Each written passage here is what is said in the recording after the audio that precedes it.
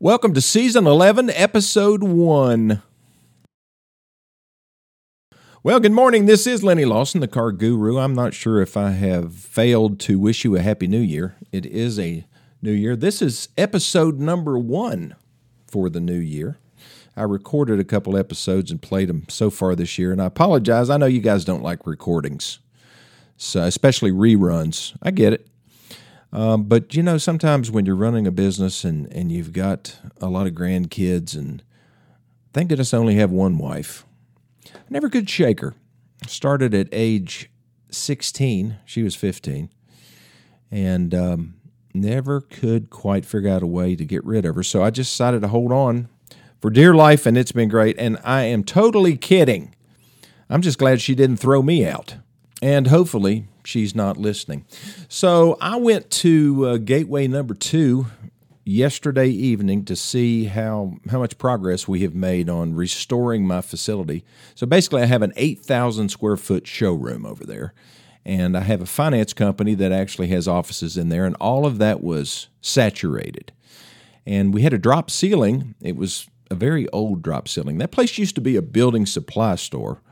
And it had a drop ceiling of, it was really stout so that they could hang light fixtures and stuff like that from it. Matter of fact, it was even electrified. There are outlet plugs everywhere along those strips. So had to make a decision whether I was going to tear that out or not. I told him to leave that and to just tear out the ceiling tiles themselves. And there was about 2 feet of insulation piled on top of those ceiling tiles. It was a mess. Well, they finally got all that out. Now I can see my exposed inner roof. And I think I'm going to leave it that way. I think I'm going to take out some of the grid, like every other one. I'm going to put new insulation, spray foam insulation on the ceiling, and then I'm going to paint it all black so that it's not noticeable. So when you walk in, you'll just see. I don't think people will really look up and see it. We'll have all of our exposed duct, HVAC ducts and stuff. So I think it'll be nice. I was in Aubrey's the other night. That's a local restaurant chain. Looked up, and that's exactly what they did. They put a grid in, but there's no ceiling tiles, and you can see the air ducts and the fire extinguishers or the sprinkler system. Hopefully theirs won't freeze. And we've had a time getting mine fired back up again. Every time they put new fittings, they find another leak. And all of that was caused by extremely cold weather and these rolling blackouts that the Tennessee Valley Authority imposed upon all of the different utility providers. Like ours is called Greenville Light and Power. I think in Washington County it's Bright Ridge or something like that. But they made us they turned off the power. They didn't give us an option. Well, when they did that, my gas heaters, 2 of them, did not reignite. 2 out of 4 didn't. And it just so happens that the ones that are just opposite those units, or the sprinkler system heads that were the furthest away from the units, are the ones that froze and exploded. So, all of that is ripped out. I'd say we'll be back in business in probably 60 days. I'm hoping. So the insurance company, thank goodness we have insurance that pays business interruption insurance. I was looking at all the different things that I need. I need loss of use. I need money for tear down and cleanup, which most of that's done. New sprinkler system parts, not all of it. I've got to get my failed AC units or heat units fixed.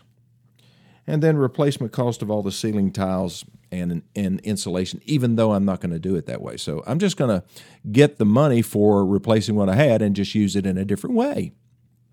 People do that lots of times when they're working on antique cars. They'll get some money and they'll decide to just do it a different way than the way it was originally done.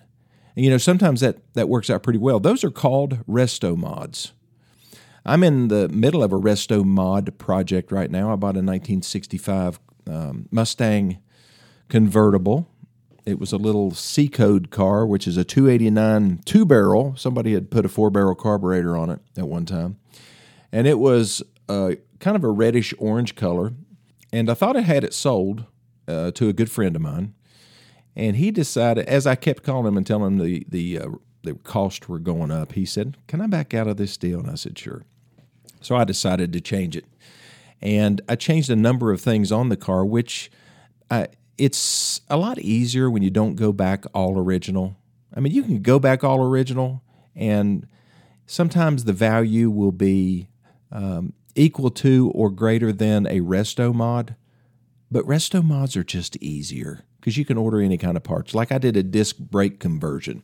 You know, the thing came with drum brakes in the front and drum brakes in the rear, and they were non-power. Well, I converted the whole braking system to a power brake system with discs on the front and the rear. Also got rid of the skinny, yucky little tires, 14-inch wheels, and put on some modern 16-inch wheels. They don't look too big. It'll be nice, and nice radial tires. Makes it drive a lot better. What else did I change? Oh, yeah. Oh, well, I put a 4-barrel carburetor on it and put headers on it. Headers are something you replace the exhaust manifold where the exhaust comes out of the engine, and you put these real smooth, pretty pipes that come out, and they allow the engine to breathe better. They let the exhaust gases escape in a much smoother flowing way, and it adds extra power. They can add as much as 15 to 20 horsepower with a good set of headers. So I'm not going to make it loud. I told the muffler guy, I said, listen, when you did my Bronco, we're going to have to do it again. He put a muffler on there, and it goes, and I don't really like that. I said, make it sound like when it came out of the factory. And so that's what I'm doing with this Mustang. But also, instead of putting just a plastic top, a convertible top, I'm going with canvas. Like it's fabric, and it's going to be pretty. So it's going to be a real pretty white color. Matter of fact, it's Lincoln white for this past year, the Lincoln color that we had. So it's going to be white with a red interior, beautiful red interior, and a black top. And I think the reason I think it's going to be really pretty is because I saw one just like it. I did not create that color scheme. I was inspired. And I guess that's one of the things that a resto mod does is you get inspired by something that you see and you want to change it, then you can change it. You're not worried about winning an Antique Automobile Club of America award, because they only award folks or reward folks who put vehicles back original. And there's a lot of value in that. I've got a Mustang out in the showroom, a 66 K-Code Mustang Fastback, and it's all put back original. But you know what? I'm almost afraid to drive it because I don't want to mess anything up. I want a car that I can drive and enjoy and let people see. I've told several people, they say, well, why do you collect cars? I said, well, one of the reasons is because it puts smiles on people's faces. I love smiles, and I love conversations that are generated when they see an old car. My daddy used to have one of those, or I drove one of those in high school, and we just talk and enjoy our time together. So that's one of the advantages. So maybe you want to do a resto mod. If you've got an old car and it's in your garage and it's been sitting there and you don't drive it because it's maybe not drivable. Maybe it needs some work. A lot of people have them. If it's got 2 doors instead of 4 doors, that's always a better car to restore. If it's any older truck, they're really hot. I was going to go over with you today some of the really hot stuff right now. Maybe you have something like this, and it's something that maybe is fine the way it is. You can drive it and enjoy it because that's what it's all about. I mean, if it doesn't need a paint job, don't paint it. Especially if the paint is decent and it's original paint, you don't want to paint it because originality is really hot right now on the market. Let's say you have an old, early 70s Camaro, Z28, and those cars are really going up right now. If it's got original paint and it's in decent shape, it's worth way more than if you spend $8,000 or $10,000 putting a semi-good paint job on it. A really high-end paint job on let's say a 72 Camaro, if it's really done right, all the glass is pulled out of it, the doors are taken off, everything's sprayed independently and then put back on the car and all the lines are straight and everything, that could cost between $15,000 and $18,000. Paint is really expensive. And I'm not talking about the cost of the labor and stuff. That's bad enough. The cost of a gallon of paint, if it's a good high-quality paint, can be anywhere from $800 a gallon to $1,500. So I've heard of some paints costing as much as $2,000 a gallon. So it's not worth it. It's better just to keep the car original if it looks good. A lot of people think that if you're going to restore a car, you got to paint it. Well, that used to be the thing, is do a frame-off restoration. Part of it is the hassle is just finding somebody that can do it. Your typical body shop that repairs wrecked cars, they don't do restorations. If you've got an old car that you want to get restored, don't bother going to some commercial body shop that does work for, I don't know, State Farm, Farm Bureau, anybody like that, Progressive. They don't want to do restorations. It takes too much time and effort, and the level of perfection that is required, especially from somebody who is a collector like me and has very high standards as far as paint jobs, it's not worth it to them unless they love it. You'll find that most of the people that are in the body shop business that really love it, they love it because they're doing old cars. The other kind of body shop, it's just a business. It can be a very profitable business, but I just rarely do I talk to a body shop manager who just loves working with insurance companies and with customers who have varying levels of knowledge about body repairs and stuff, and having to please some of them. Everybody has different standards. When everybody has the same standard, and that's excellent, then at least the target that you're aiming for. If as long as you can agree with somebody. I mean, there's some people think, well, surely you can paint a car for $2,000 or $3,000. Yeah, you can. I remember there's a guy up in, I think he was in Kingsport, Tennessee, that he would paint a car for $399 or $499, something like that. That paint job would last about 11 to 15 months before it started peeling off, flaking off, or disintegrating. And also, they didn't really take anything off of the car to paint it. Well, why would you have to take something off the car? See, lots of times they just tape things off. And if you're getting a car fixed at a body shop, for example, you've wrecked your car. I did a whole show on what your expectations should be from a body shop. Maybe you need to go back and listen to that one. I can't remember what number that was. That was in last season. But you can get all this information, all of these podcasts. That, of course, I'm converting this radio show to a podcast right after I finish doing it. And I send it to Apple Podcast and Google Podcasts. So you can download it there and listen to that show on body shops. But, you can really destroy the value of a car by not getting it done correctly and having a bunch of tape lines on it, body panels that don't line up. There's just a number of things. Overspray, like on the frame or inside the gas door or underneath the hood. The body shop's job, they want to satisfy you, kind of, but they really want to satisfy the insurance company by getting it out on time. And the way that they make money is by, kind of like a restaurant does, turning the tables. They get somebody to come in and they sit down, family of four, and they eat, they order, they eat, and you want them out so somebody else can sit there and order and eat and pay, of course. Body shop's the same way. They want to turn those dollars, get more people in and more people out. It's a factory. A restoration shop is kind of like that, but on a much slower scale. They're looking for perfection, however long it takes.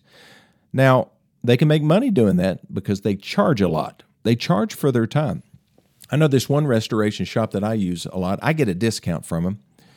They charge me $85 an hour working on a car. Now, if there's two guys working on a car, it's $170 an hour. And many restoration jobs can take approximately 1,000 hours to 2,000 hours in many cases. And some of the most exotic cars, they'll be way more than that. Because these people that show cars at Amelia Island and at the Concours d'Elegance or at Pebble Beach, money is not really an object. They're looking for perfection. And sometimes when they win those awards with those cars, they'll take them back and put them back in the stable for a while, and they'll get tired of looking at it. And so they'll auction it off at like the Gooding auction or a RM auction. Some of the really high-end people, they don't mess with Barrett Jackson or the Mecum auction. You may have seen some of those on the Motor Trend channel. No, they're too far above that. They don't mess with the small. Well, those are high-volume auction houses, and it's a really good show for us normal people, But for the ultra rich, nah, they're swapping. Sometimes they'll swap between owners, but I think they like the auctions because you know what they like to do? They like to sit in that audience and raise that paddle and bid. They want people to see them bidding $4.2 million for a Duesenberg or something like that. But that's okay. If that's what they want to do, that's fine. It's their money, right? Okay, I'll take a break. I'll be back in just a second. Okay, I'm back. Just like Arnold Schwarzenegger, the Terminator. Okay, so what's hot on the auction market right now? Some of this stuff really surprises me. Back when I was probably 12 years old, my dad came home from a business trip, and he called us to come to the front door, and he said, "Boys, look up there." And our house kind of sat below the level of the street, and on the street was his station wagon. In his station wagon, the overhead light was on, shining upon two brand new Honda Trail 70 motorcycles. How could he get them into the back of a station wagon? Well, they had fold-down handlebars. They were really cool. I think he paid about $350 a piece for those two motorcycles, and that was a big hit for him, based on what he was making back in 1960. I'm thinking that's probably 68, 69, somewhere in that neighborhood. So fast forward to today, those Honda 70s are bringing between $4,000 and $5,500. I saw one sell on Bring a Trailer for $5,500 the other day. Why would somebody want one? Well, these rich people, like we were talking about before, they drive these big motorhomes, and they're somewhat nostalgic, and they probably had a Honda 70 when they were growing up, so they buy a pair of these Honda 70s, put them on the back of their motorhome, and they get all kinds of oohs and ahs. It's one of those things where people like to look at something. I had one of those just like that when I was a kid. And that's just kind of fun. It starts conversations and, it feeds their ego maybe a little bit. So the Honda dirt bikes, any kind of dirt bike, pre-1980, those things are hot. Honda 50s, that was the baby brother to the Honda 70. Honda 125s, 250s, Yamaha 125s and 250s. Those things are bringing good money. And there are people that search the world over for those things right now, restore them, because you can restore one of those little Honda 70s. If it's in really bad shape, if you don't have to rebuild the motor or anything, probably $1,500 to restore one or less. And then you can turn around and sell it for $5,500. That's pretty good return on investment, depending on how long it takes. So what else is hot? Three-wheelers. You remember three-wheelers? They got banned because they were unsafe. Well, they're really hot right now. Those Honda three-wheelers, Yamaha, Suzuki, they made them into four-wheelers because four-wheelers were a little bit more controllable. But the three-wheelers are bringing big bucks right now. Any Ford trucks from the 90s are starting to get hot. The Chevy C10s and K10s from... Let's see, when did they go to the square body? They call them the square bodies, and they began in 1973, and they stopped production of that body style in 1987. It was a pretty long run. Well, those are really hot right now, and they can be in restored or unrestored condition. Now, if you have one, and it's all rusted out, and, no more bed panels on it, it's just completely rusted on the cab corners and along the rocker panels, then it may not be a hopeless case, but if it's a long bed and a two-wheel drive, it's not going to bring big money. If it's a short bed in two-wheel drive or a short bed four-wheel drive, look out, because it will bring big bucks right now, especially if it's got the original motor. But there again, if you do a resto mod and you put an LS motor in it out of a Corvette, and really fix it up, sometimes you can do that for less than putting one back original. It will bring real big money. I'm talking about an original restoration might bring $65,000. If it's a really high-quality resto mod with an LS motor in it and maybe a Tremec 5-speed transmission or some fancy automatic, maybe a 10-speed automatic, you're talking $120,000 to $150,000. I'm not kidding. I'll let you think on that just a second. I'll be back in just a few seconds here. Okay, so to finish this out, what else is hot? VW buses are still hot. And pretty much the later model, from the 70s and 80s, the early 80s, they're starting to get hot. But, for a while there, the split window buses like the one I had a 66 model with split windows, and it was an 11-window bus. The more windows they have, the more they're worth. The most valuable one is called the 23 window. Imagine that. Look it up. They're pretty cool looking, but they'll still bring in the $100,000 range if they're totally restored. Old Land Rover Defenders, they're really hot right now. 240Zs. And believe it or not, the Firebirds and Camaros from the early 80s are starting to get hot. Problem with a lot of those cars is they had so much plastic on them. And it's hard to get that plastic, and they don't, as far as replacement parts. And it's very difficult to repair. Wouldn't take that on. But if you have one, you might have a market for it. I always look at bringatrailer.com. It is my favorite go-to place to look at what's going on in the market. And I use it to also come up with values of cars. Like if somebody comes to me and says they have an old Buick, maybe a 53 Buick Skylark, which would be a really cool car, and they wanted to know what it was worth, I would go to Haggerty's and look on Haggerty's website and see how they would value it. And then I'd go to Bring a Trailer. And then I would probably just do a search and see what some are bringing at some of the bigger auctions, and because that helps you. But then again, I mean, if you've got one in your garage, it's probably not near as good as some of those that are being sold. So you have to make sure you're comparing apples and apples, because that's a better way to get a fair comparison and to know what your car is really worth. If you need help with something like that, I'll be glad to come look at it, as long as you pay my expenses. No, if you're within the southeast region and you've got a really unique car, I'm a buyer for it. But I'm a buyer for just about anything. You can call me 423-552-2020. With a new car dealership and a separate used car operation, I'm always looking for nice used cars to buy. So if you ever have something you want to sell, I'm a buyer. That's not why I do the radio show, but I thought I'd mention that. You can email me at LennyLawson2020@gmail.com. I spell Lenny, Lennie. Well, I didn't. My mom did. And if that's the way she spelled it, that's good enough for me. Well, thanks for listening, and we'll talk to you next time.